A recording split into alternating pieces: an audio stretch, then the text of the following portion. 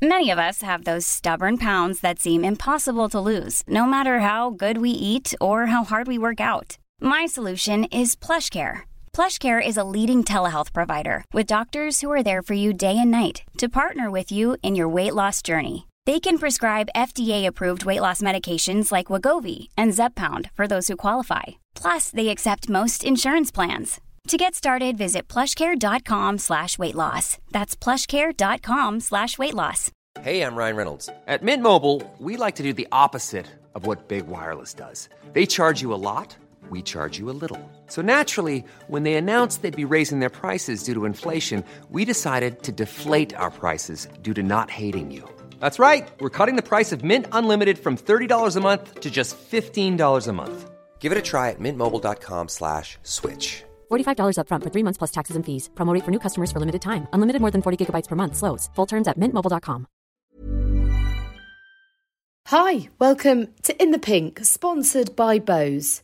Stay home, stay healthy, stay connected. What I do want to talk about with you, though, is your thoughts on the season, because it was an incredible sort of collective effort to get racing going, and to keep it going was astonishing.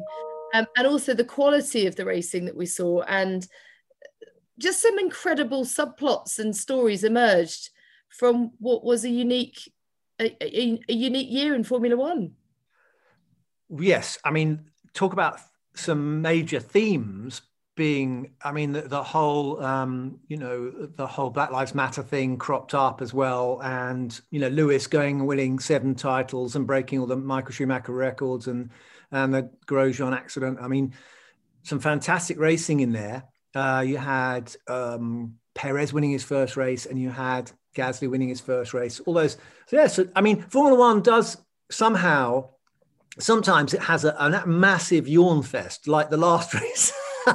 And I did feel a bit bad because we're growing up. I was obviously a big, massive Python fan.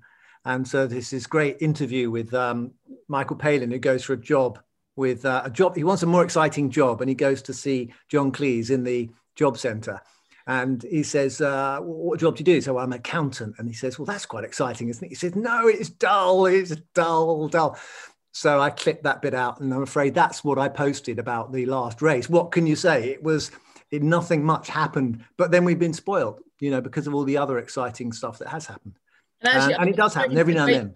I was weirdly grateful for the fact that there wasn't a massive crash or any horrible drama, that everyone came out of it unscathed, and we were able to sign off the season fairly calmly.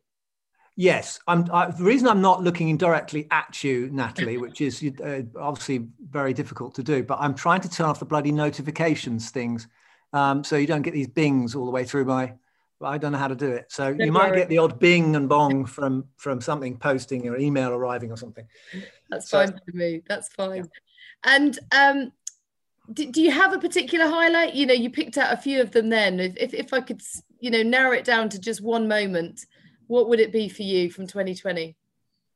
One moment. This is always the hardest question. It's like, what's your favorite song? How do you choose? It depends on where you are. But I think it has to be the George Russell race. I mean, the excitement. And I'm very sorry for Lewis, and I'm very sorry for Valtteri, who weren't, but basically this was a Star is Born moment, wasn't it? It was a guy gets a shot at his big moment, and he was doing amazingly well. And sadly, it went really pear-shaped. But he still had a great race and showed what he could do. And that was a brilliant moment, because I'm always asked this question about Formula One. If they all had the same equipment, who would win the race? Well, this is sadly the fact of our sport. They can't all have the same equipment. It's part of the DNA of the sport. But someone got a stab at showing what they could do.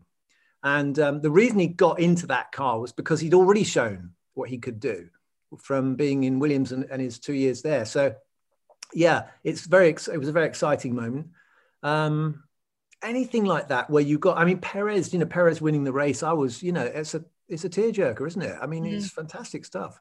And what do you make of the news that's just broken about Checo, off the back of that win, securing his seat in Formula One for next year and partnering Max Verstappen? Yes, I think that's great. I mean, that he is. I've always said I would have liked to have seen him in Ferrari, and you know I've been saying this for quite a long time because I think he's such a solid deliverer for a team. He seems to be apolitical. He seems to be very much liked, and I was so impressed by him when we had the Mexican Grand Prix and we first went to Mexico, and he was worked to death because clearly he was the local hero. But he kept a smile on his face, and he just gave everyone whatever they wanted. And they were so enthusiastic in Mexico. I just thought, put him in a Ferrari. I mean, they'd just go berserk. The whole of South America would go potty for him. And I know he's North American. Mexico's North America. Keep making that mistake, but it's North America. But anyway, America then. I guess the question is with Formula One is that obviously it's important to nurture new talent and you know, you don't want to undermine the system that you've got by going outside of it to look for your drivers, but equally you have to win. And Alex Albon's clearly a talent and just a lovely, lovely guy, but they must have got to the point that they're like, look, we need a stronger partnership here, even if it means ignoring someone within our stable. Yeah. Is that the constant juggle that people? Yeah, I mean, it's like a cricket team, isn't it? You need someone who's going to score 100. You know, you need someone in there who's going to be able to protect the wicket and you know, keep and come back with something at least. And there's a little bit of uncertainty with Alex, you know, and for whatever reason, it's very difficult in that team for a teammate.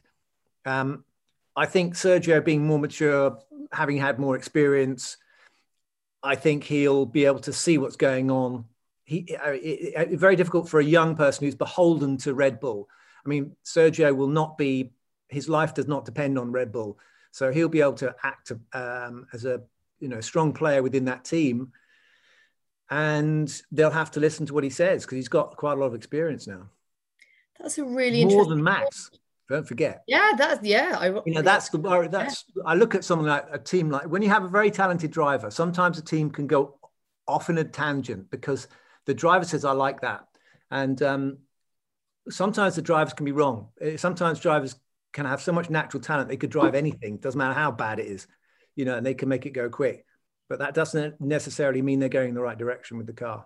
But it's an interesting point that, you know, they obviously have been trying to nurture this young talent and bring it through, but it has been something of a poison chalice taking on Max Verstappen, you know, the garage opposite yours. And that's, you know, the minute Gasly gets demoted, he has the best season of his life. You know, that's no coincidence, is it?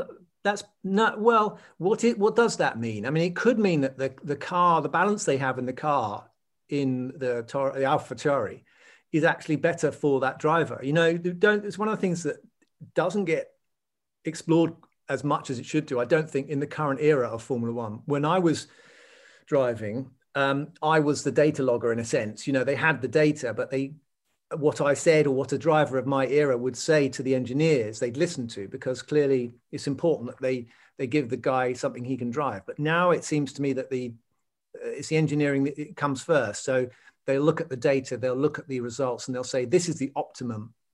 And if we can get you to learn to drive it, then we'll get the maximum out of it. And some people can do that. I mean, but it is, you know, it's like, you know, giving the wrong golf clubs to a golfer. You know, if it's not his style, and then it can mess up his game. So I'm much more in the view of that you have to provide a car that suits the driver, because after all, they're the end user. So, a sort of bespoke approach. Yeah, that's what they're there to do. That's what I understand. You know, they want performance, but you know, it's been shown enough times, if you give optimum performance, it's almost sometimes it's almost undrivable. If you look at something like an F-18 fighter, you know, those ones with the canard front wings, they need a computer to control it. A human can't do it. You know, it will flip backwards. You know, there's no way you can stay on top of it.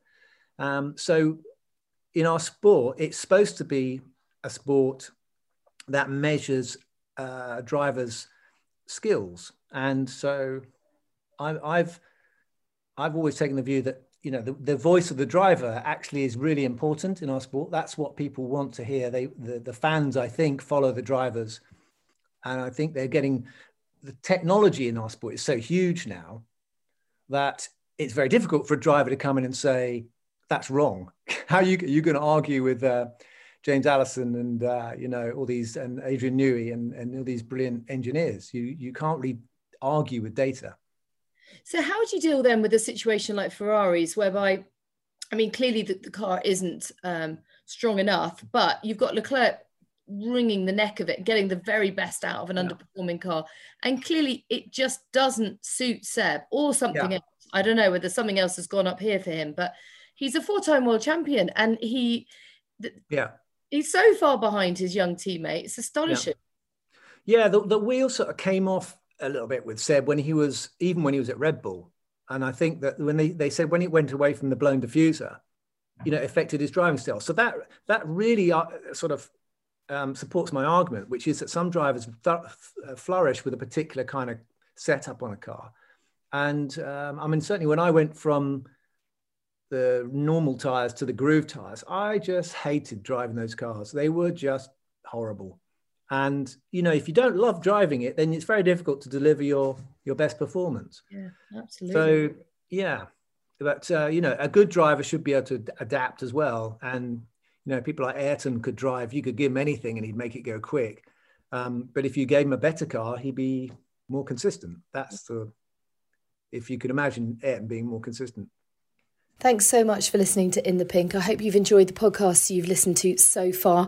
Please don't forget to rate, review and subscribe. Check out our Instagram page at in_the_pink. And you get all the details there about how you can win some of those Bose noise cancelling headphones. And join the community. We're all talking about the various guests that we've had on the podcast and who we'd like to see and hear in the next few weeks. So thank you for joining us. Stay with us. Stay healthy, stay home, stay connected with Bose. Hey, it's Paige DeSorbo from Giggly Squad. High quality fashion without the price tag. Say hello to Quince. I'm snagging high-end essentials like cozy cashmere sweaters, sleek leather jackets, fine jewelry, and so much more. With Quince being 50 to 80% less than similar brands. And they partner with factories that prioritize safe, ethical, and responsible manufacturing. I love that. Luxury quality within reach. Go to quince.com/style to get free shipping and 365-day returns on your next order. Quince.com/style. Mom deserves the best, and there's no better place to shop for Mother's Day than Whole Foods Market. They're your destination for unbeatable savings, from premium gifts to show-stopping flowers and irresistible desserts. Start by saving 33% with Prime on all body care and candles. Then get a 15-stem bunch of tulips for just $9.99 each with Prime. Round out Mom's menu with festive rosé, irresistible berry chantilly cake, and more special treats. Come celebrate Mother's Day at Whole Foods Market.